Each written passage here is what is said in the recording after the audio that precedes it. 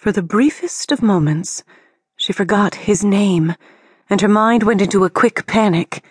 They'd met in the lobby and talked while she waited for the front desk to tell her the cab had arrived.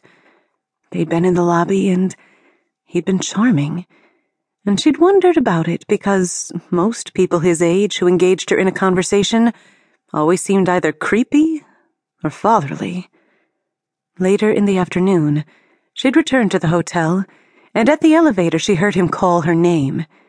She turned with a smile, and he'd asked if he could buy her a drink. She'd blushed and told him she wasn't old enough yet, and still had a year before she could order a drink at a bar. Damn it. What was his name?